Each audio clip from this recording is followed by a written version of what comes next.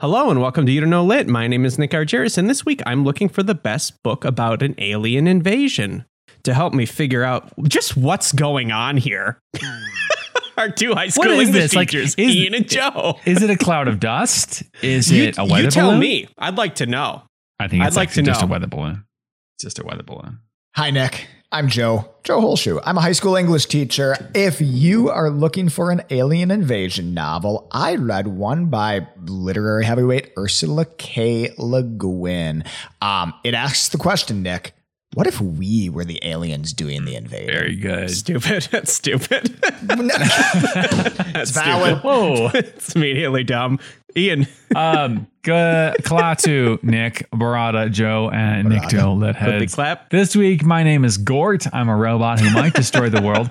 And in order to do so, I'm masquerading as Dr. Ian DeYoung, a high school English teacher. This week, I brought a Lithead recommendation, Columbus Day by Craig Alanson, recommended by Lithead Nick. Mm-hmm. Wait, is this just Nick? Love that. Did Nick recommend this book? I used my real name. Nicholas. Instead of the fake name, I was going to use Glort. His name is Gort, and we will bow to him. Okay. Modern science fiction film is mostly dead. Like, we can all agree on that. Yes. Mm-hmm, What? sure. The 1950s, this is not new. The 1950s were a golden era because they would say, brother, we're going to have a robot in a movie. His name? Who cares? Gort. Let's roll with it. Can he destroy the world? You bet. Anyway, moving on. May your earlobes turn into assholes and shit on your shoulders. Hey, the plot doesn't fucking matter at all. This is what I think it's about. If you look closely enough, every author was at some point a racist. Audiobooks don't count, right? All art is quite useless. Who told you that? Fun fact, that is how Joe laughs.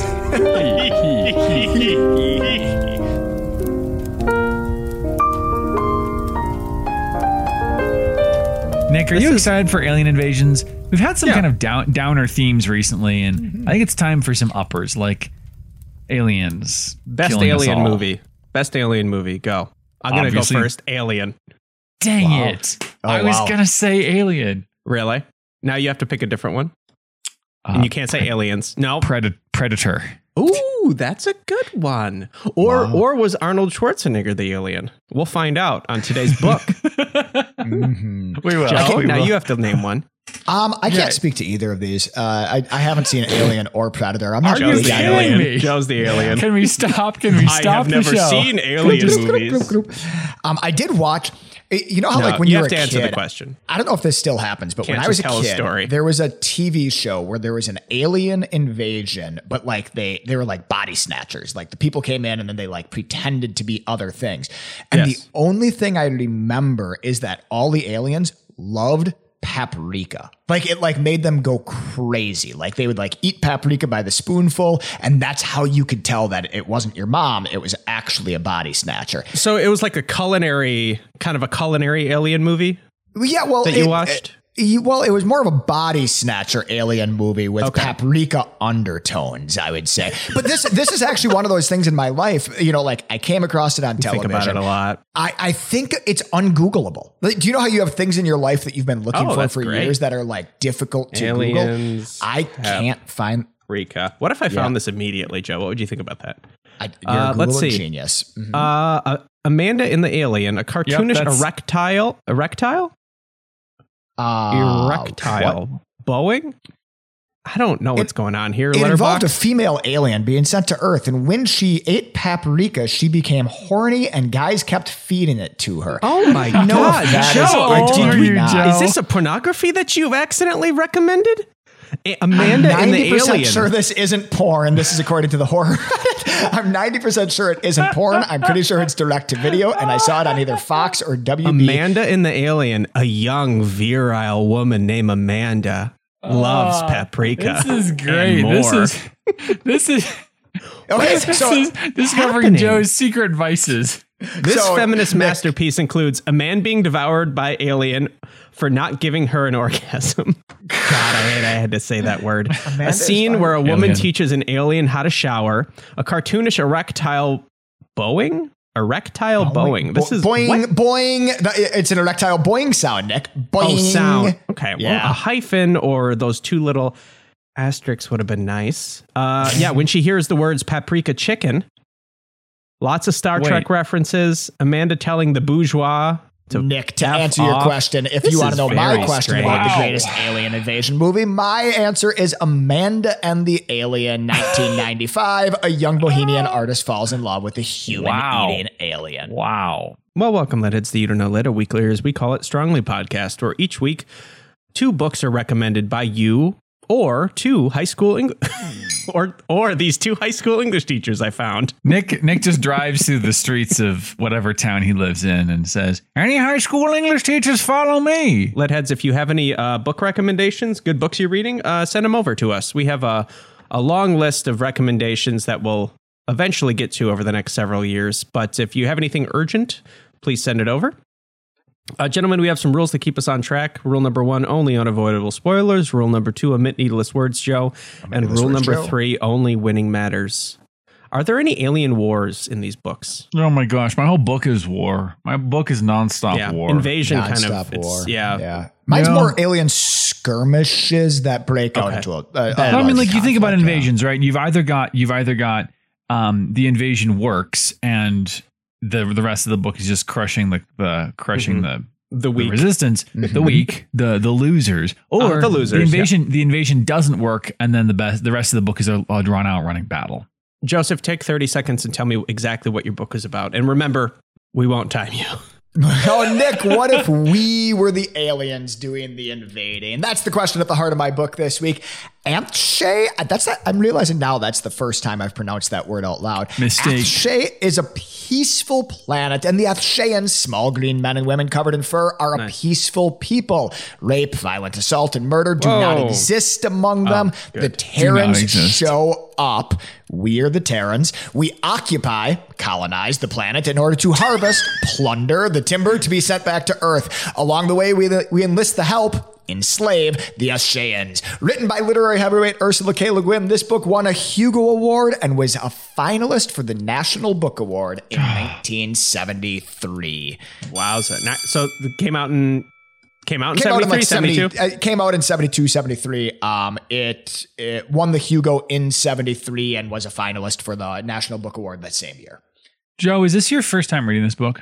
Yeah, this is my first time reading this book. Go ahead. No, I was just going to say, Ian, I think Ursula K. Le Guin is an important author for both you and I. I think we both read Earthsea at a relatively tender age. About the same time I was watching Amanda and the Alien, I think. I probably also discovered The Wizard of Earthsea. Up there. And now I'm so confused. And I'm so concerned, number one, that people haven't read Ursula K. Le Guin. That she's somebody that has fallen out of mainstream awareness, that she's somebody that it's one of those authors that you love so much, you want everybody to have read. You want to proselytize. Yeah. You want to share the good news. Yep. Yeah. But I also realized reading this book that it's not your turn right now. Ian, let's just save that for your time. Ian, what is your book about? I'm going to start by proselytize me. Nicholas, his reasons for greatness. He suggested Columbus Day. He says it introduces great characters. It helps create an environment for a long series. It's an interesting look at how humans can come together. What do aliens look like? Do they look like hamsters? What do they eat? Do they eat hamster food? Do they have cool guns? Do they have iPhone equivalents? If aliens invaded Earth, what would that whole thing be like? Craig Alanson's novel Columbus Day answers these questions and more. This is the first book of a 16-book space opera series, Expeditionary Force. Wait, say that last. It's 16 the first book long. of 16 books. As of now, 16 as of now. Oh my goodness! There may be more. Do we get invaded in each book? Probably. I would love that if it was like a monster of the week at Earth. Like by the end of the book, we've saved Earth again, and then the next just plowed. Somebody else rolls up. Alanson couldn't do Independence Day for the book because that's already been taken. Columbus Day is a little bit less less well known. I would love it if he started cycling through for this idea. Started cycling through just Arbor Day, yeah. Flag Day. This is good. Ian, I'm excited to talk about some holidays.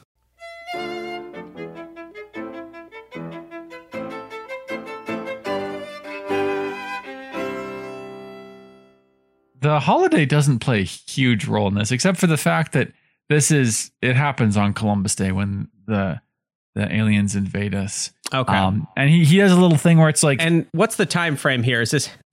This is present day. He's like not during the time of Columbus. Sure. In 1492, Columbus sailed the ocean blue, but also we were invaded by aliens. In 1492, the Native Americans were invaded by Columbus, and that changed their world forever. Same thing for us. Anyway, space hamsters. Let's go. Okay. A common criticism of science fiction is that it's just all plot. Nah. And I would say that is very true of this book. And I'm gonna tell you guys a little story. I'll tell you a little story about a trip to England I took with a friend. We were kicking around Oxford and we were looking for dinner. We went to this little pub. We're looking at their menu. It was a fairly small menu, and it had on there a prawn sandwich. And this is plot heavy. This story. My friend asked the bartender, the barmaid, "How's the prawn sandwich?" And she looked at him with an indecipherable expression and said, "Good if you like prawns." Right. This book is good if you like plot. If you like plot, baby, right. this is the plot for you. There are hamster aliens and they invade us, and then there's some lizard aliens and they drive off the hamsters. But then you got to get something to drive off the aliens. I'm not. You need to bring in some coyotes to get rid of the hamsters. Tigers. Seriously, this plot is I'm giving you extremely zoomed out stuff. After the lizards drive off the hamsters, you're going too fast. We need to talk about the hamsters first. But are the hamsters small or are they like big human-sized hamsters? They're big. I hate that. I hate that. What? Why? Can you ride them? Did they get radiated in outer space waves? No, they're not. They're UV rays? They're not hamsters. They are hamster-like. They look like hamsters, but they're basically cute. hamsters. Does the book say they look like hamsters? Okay. The book goes further. The book refers to them as hamsters. I bet hamsters are cute, but I bet they get a lot less cute when they're 6 feet tall. Maybe not as cool. I mean, maybe, but they're described as cute and fuzzy still. Even so, I don't believe that Craig Alanson was looking around his kid's pet area and said, I need some kinds of aliens. We'll do a hamster. Oh, there's Dorky the lizard. Oh, and there's a spider. We'll do some spider aliens. I think, before we get into hamsters and lizards, I think it's important to mention that heavy plot can be good, I think. There's a good way to do lots of plot, right? There is a good way to do it, yeah. Sorry, this is going to be, this is not popular opinion, but Breaking Bad is just plot. It's just plot after plot after plot.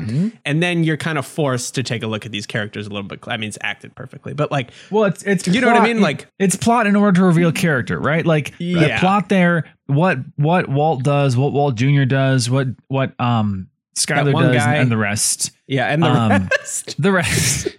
Gus and Fring, the others. Their decisions, and Mike Ehrmantraut, the way he's a good example. When Mike makes a decision in Breaking Bad, that pushes the plot forward and it also tells us something about who he is. And not just who he is as a static character, but who he is becoming. So yes, there is definitely a good way to do plot. All plot is not necessarily bad. Yeah. Plot is almost as fun to say as gort. Okay, so what's the story about? They come in. Book number one. Hamsters, the book starts with the hamsters invading, right? Hamsters. And there's a little hamster interlude. And then the lizards show up and the lizards drive off the hamsters. Naturally, America and the world says, cool, the lizards are our friends, right? Because they drove off the invading lizard force. Overlords. Yes. A friend of my enemy is my friend. The enemy of my hamster is my lizard. So we ally with these lizard aliens, and early in the book, giving them guns, right? Oh, no. Everyone, we discovered that literally everyone they have in the a little lizard key to the nuclear bombs. Oh, God. That only their lizard hand can use. Better at technology than we are. We are backwards. We are backwater. Just primates. We're not good at tech. So it turns out that the lizards are actually evil and horrible and enslaving and stuff. And so then, we allied with the wrong side. We have to go and rescue Earth. from these lizards, these lizard aliens, and the lizard aliens. Yeah. There's an AI. There's a lot of stuff that gets introduced. As Nicholas says, this is his phrase, creating an environment for a long series. So setting things up for in the next 15 books. Is there a main character here? Who do we get behind? There is the main character. His name, I believe, is Joe. Love it. I'm sorry. This is great.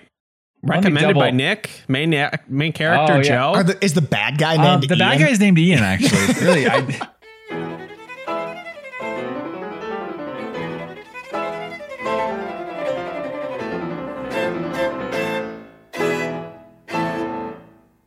this is a very army-focused book. I kind of wonder if the author has a background in the military, because there's a lot of army. This is what's called military sci-fi, which is personally not my favorite because it imagines a future which is just straight up violent. I prefer science fiction. I prefer science fiction to be hopeful. Where it's like, hey, the aliens are here and maybe we don't know much about them, but they're not immediately trying to like murder us and take our brains. Like when you get an alien invasion book that starts with war, it can only like the story, the story. We're going to fight them. We're going to fight the aliens somehow. Yeah. How do they fight them? How do they fight large hamsters and large lizards? And do the lizards walk on their back 2 legs, or are they crawling around? I have the same question for hamsters. My sense is that they're on their back 2 legs. They're on their back 2. Oh, wow. Because they have pants. The lizards have pants. With zippers? Tell me everything that says about the pants. So. In the their book. tails stick out the back of their pants? Yes, actually. Do they have to cut their own holes? There is a hole. Hold on. Did they come with pants, or did they make their pants on Earth and they're like sewing them? They came with pants. Oh, okay. And the hamsters have pants too. Do they have shirts or just pants?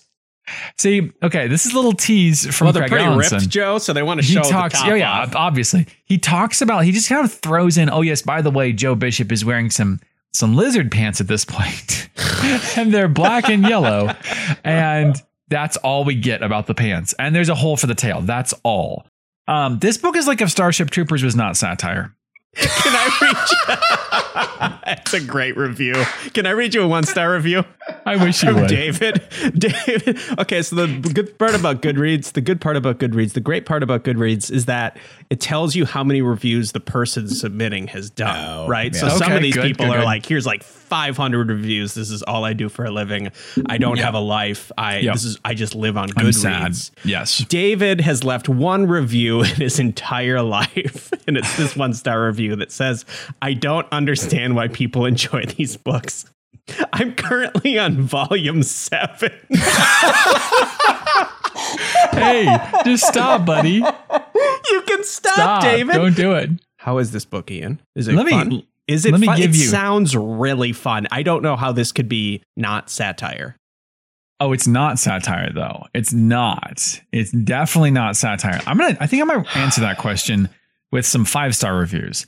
We don't usually do this, but highly uncharacteristic, highly irregular, highly unusual. I just want to read you what some people have said they liked about this book. That'd be great. Joshua says, I have rarely seen someone merge hardcore science fiction action, the realities of technological disparity, and relatable humor in such an amazing fashion. Seriously, if you like science fiction at all, read this book. If you like humor that takes a third-person look at the human condition without being all atheist preachy, read this book. Just read it. If you are disappointed, then don't ever walk up to me in a coffee shop. We probably won't get along. Nanu says, I haven't read many space operas, not because I'm not interested, but because I have so much to read. However, this particular book I have now read twice. I love it. Here's what makes the story so great. The humor. Yes, aliens are upon us. Yes, there's huge stakes for every move they have to make in this world. But it never becomes too much because we have awesome characters with a great sense of humor. The first time we meet Skippy, he gets called an asshole. That's prime storytelling right there. Nicholas asks, how long do you have to read the books you discuss on the podcast? How long do you guys usually take? Probably a day. I don't finish any of the books. I read the first 10 pages or so to get a sense of it, and then I just Google the rest. Yeah, read the back cover. Yeah. It varies a ton. Like sometimes we plan our But I don't know how to say that. It varies a ton, Nicholas. It varies a ton. Yeah, like I've been reading a book for an upcoming episode for like 2 weeks now, but also I was able to read my book this week in like 2 sit-ins. So it varies a lot. We do have books, multiple books on the stove at the same time. So I've got a couple of books that I'm reading long term, and then I just break off. It also depends on how much I like the book. Some books, if I hate them, I take forever to get through them. Yeah. If I love them, even if they're long, I read a Stephen King book for the show a while ago called Fairy Tale. That's a long book, but I loved it, so I just zip right through it. Fly through it. Yeah. Varies a ton is the answer. Varies a ton is the answer. So were the hamsters benevolent? Like, that's one question I have. If the lizards are the enemies of the hamsters, were the hamsters actually the good guys all along? The hamsters are kind of, I mean, at the very least, the hamsters are not slavers. So, you know, we've made a lot of jokes here today about aliens and lizards and hamsters, pants. I thoroughly am invested in hearing more about these lizards and their pants and these hamsters. Do they have, what do the hamsters have? The hamsters have armor. The hamsters have special armor. I imagined them in armor. When you said hamsters, I assumed they had some sort of armor. Yeah, they're soft and fluffy. They need to protect that. Absolutely. They have energy bars that taste like sawdust. We know this because Sergeant Joe Bishop tastes one when he captures the hamster. He's like, they eat the hamsters? No, they don't eat the hamsters. He tastes an energy bar. Is there any sort of like cross species eating?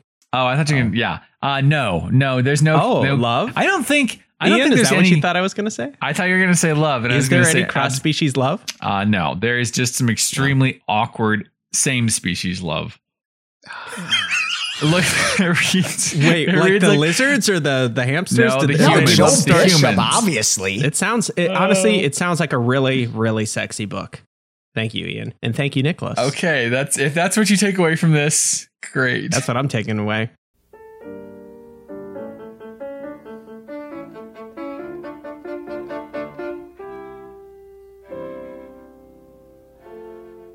Joseph. Great. Yeah. Joseph. Yes.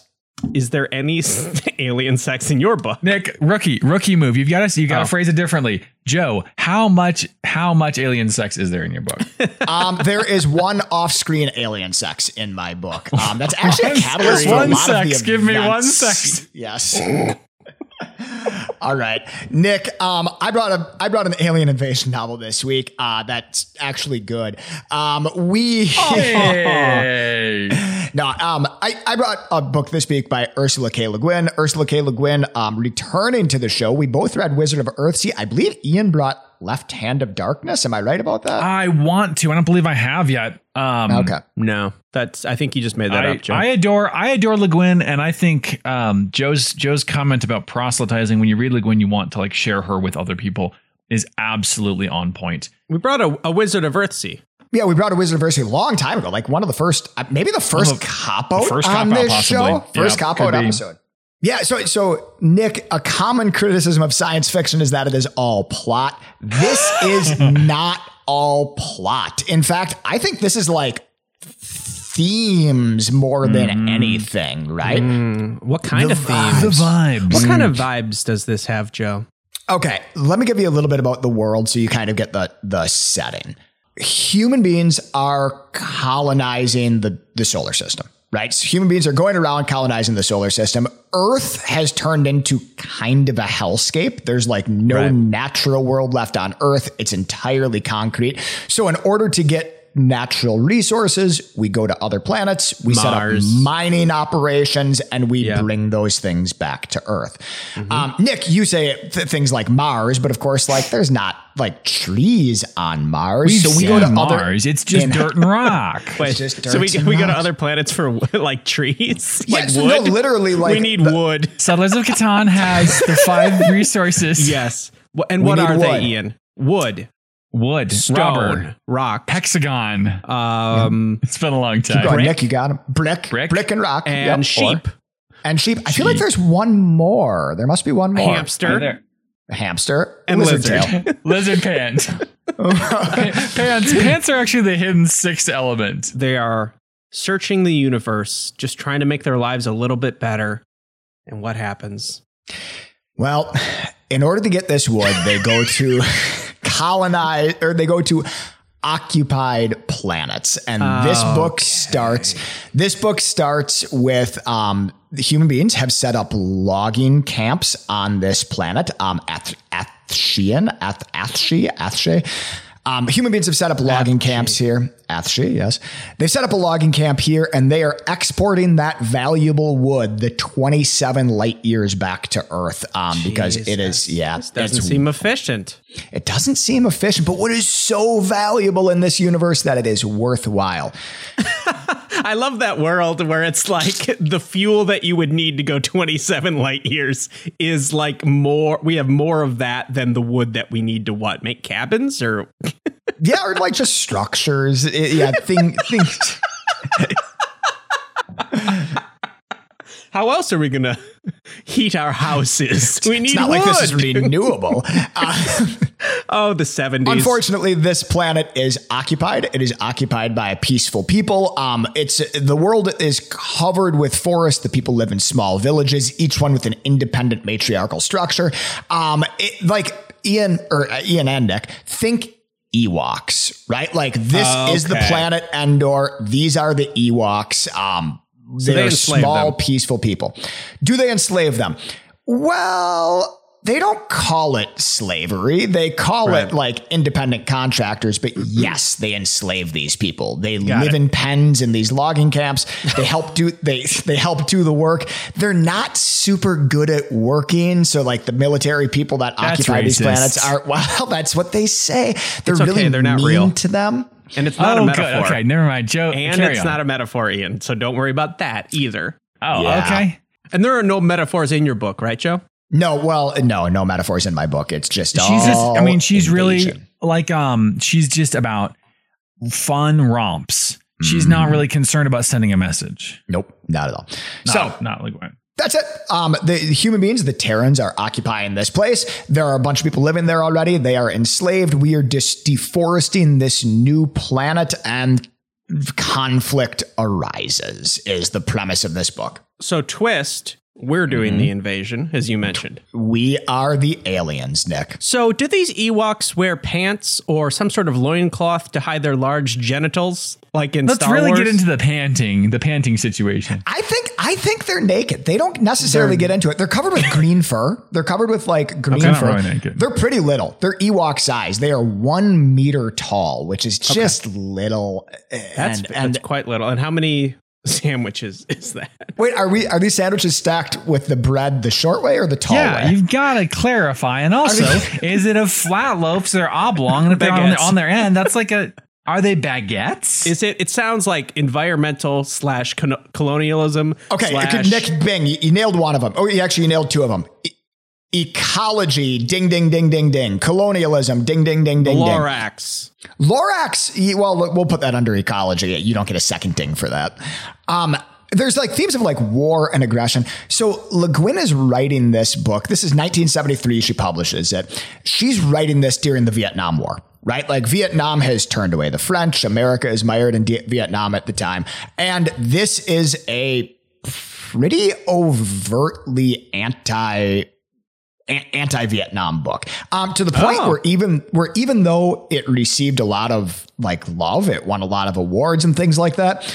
When Le Guin writes retrospectives about this, when they asked her about this late in her life, she lived until 2017, 2018, something like that. She's an old person. She was an old person. When they asked her about it late, she's like, I think it was a little like, she doesn't use the word heavy-handed, but like that's kind of what she's talking about. She's like, it was a little bit too on the nose. Bold strokes. Yeah. A little bit bold strokes. This is why I love this show. Just briefly interjection.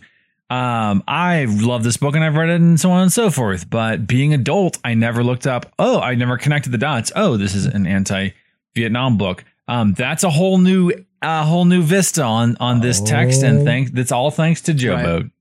All right, Joe, did you like this book? I loved it. Who are the characters? Like, are you behind a character, or is it just a fun? Yeah, so pretty much there's three characters. There's something like 8 chapters in this book, and there's 3 different point of view characters. The first point of view character we meet is a guy named Davidson. Davidson. He's Captain Davidson. He is a commander at one of the camps, and he hates what he calls the creatures. It's a derogatory word for the creatures on this planet. He thinks they are lazy. Imaginative. I mean, I don't expect them to be imaginative, but that's bad. Imagination is not Davidson's that's not his strong suit. He hates the creatures. He believes that the Terrans are just naturally superior to them. We are bigger, we are stronger, we are industrial, etc. He doesn't understand why they live in these like huts in the forest, and he believes that like we are kind of doing the creatures a favor by, occupying their planet and stripping it of natural resources. The second point of view character is a guy named Selver. He is one of the creatures. He's one of the, one of the Ashians. Selver's kind of cool. He's a male in his society. He is a dreamer, which is like an actual position that you would hold in this society. Like a societal kind of, this is your job for life type of thing. You get to dream. You get to dream. Like you step into the dream world, you interpret the unconscious, the subconscious, you bring those messages back to us and we act on those messages. Okay, so that character is Ursula Le Guin. Got it. So he's in here. Shameless self-insert. And they're really cool. He's sensitive. He's intuitive. And there's a conflict between him and Davidson that drive most of the plot. And then the third point of view character is a guy named Lubyov. He's like the link between these two worlds. He is a human. He's a Terran. He is from Earth, but he's not here as a member of the military. He is not here as a logger. He is here as an anthropologist sent to study the Ashians.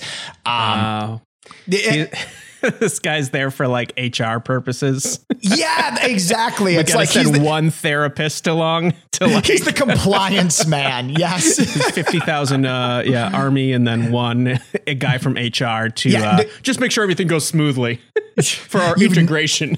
Well, and you've nailed it. And a lot of like Raj Lubyov's point of view chapters are him being like, Hey, we're being pretty terrible to these native species.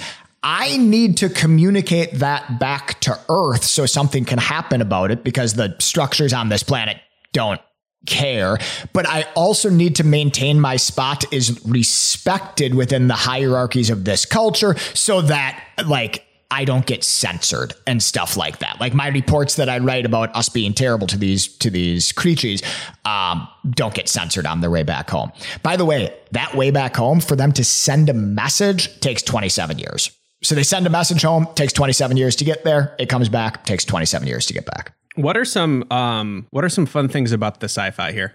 There are spaceships in this book. There's faster than light travel in this book. They have like helicopters that they call hoppers, which I thought was cool. They don't call them choppers. They call them hoppers. I really liked that. Yep. Yeah. There's like a great invented language. Like, you know how you read a book and they just... Would you like to speak some of it? Well, no, they introduce I would like you to speak some of it.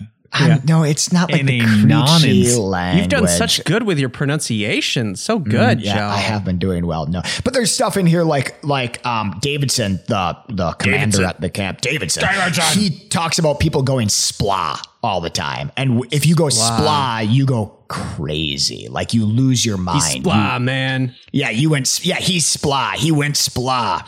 You're splah, man. You're splah. So, okay, but none of that is sci-fi. Those are just a list of things you like. Is there any cool sci-fi like when you... Laser swords. Force fields. Are there any lightsabers? Hamsters. So there's no lightsabers. There's no force fields. In fact, like the munitions that they use they're very non-sci-fi. There's like petroleum jelly bombs and there's like guns and stuff like that. Like it's very non-sci-fi. There is a thing called an Ansible that I think becomes important in this universe.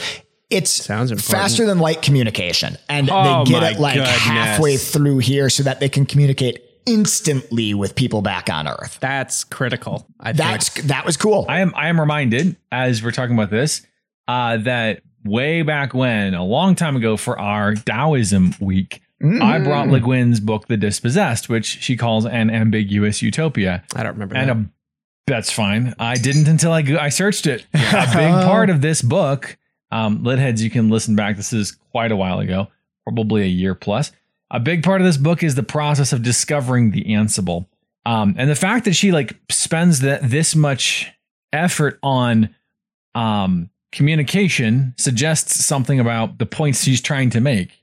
As I recall, the way word for world is forest, communication or breakdowns thereof is kind of important in this book too. She coined this term. So the Ansible was coined in this book, and it's used to talk about fast communication, but it's also used it's used in Ender's Game. It comes up, that word and that terminology. So she kind of like invented this. This is the sign of like good science fiction.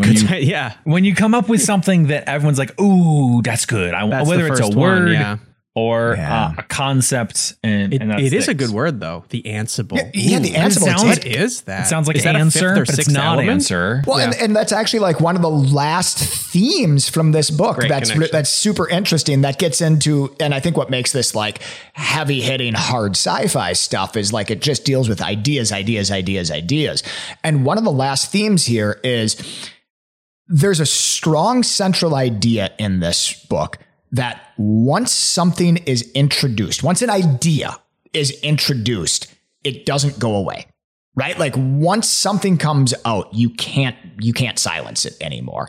And here, like a fart, like a lizard pants, the concept of lizard pants, hamster armor. Here, the Athsheans are introduced to the idea of interpersonal violence by the Terrans. Right? Like they're introduced to the idea of war by the Terrans. They weren't even doing war? They weren't even doing war. Nick, do you know how they solved problems before the Terrans show up? You're going to love it. Competitive singing is how they solve pickleball. Competitive singing, that is... Wow. Okay, so this is like the 70s, obviously. Is this... It's very obviously the 70s. That's very obviously the 70s, made by that last point. How is this pretty much... Okay, it's a metaphor for Nam. Is this just war bad? And this is just a complete kind of like... We've heard this before in our head, right? Like this war and this kind of comparison, this story. Is there anything kind of interesting for that, like, metaphor or comparison? I think these are the good things in here, right? Like war bad. War bad. Check. Colonialism. Good. Guys. Nope. Also bad. Okay, bad. Also bad. For most people. For the people that are being colonized, right? Is mostly what it's bad for. Okay. As I recall it, like the book presents the colonizers as kind of being impoverished by their own, like they're not like, yes, we are colonizing and we feel fulfilled and good and better humans. They're making themselves worse by doing the colonizing. Yeah, colonizing, also bad. Got it. Okay. Yeah, bad for the colonizers, bad for the colonized. Yep. Trees. Trees. Oh, ecology. Trees. Nick. Good. Nature good. I could have called that. Yeah. Colonialism bad, war bad, violence bad, dreaming good, nature good. Dreaming good, nature good. Yeah. So like seems like you could just read the Lorax. Well, right. Hey, another good thing about this is it's about the length of the Lorax. This is a novella. It's like 100 pages long. It's a pretty short little book. Goodness. Is there a Onceler character? Is there a Onceler? Sorry. Okay. That's the Lorax deep cut. Anyway, moving on. All right. We're, I think, about done here.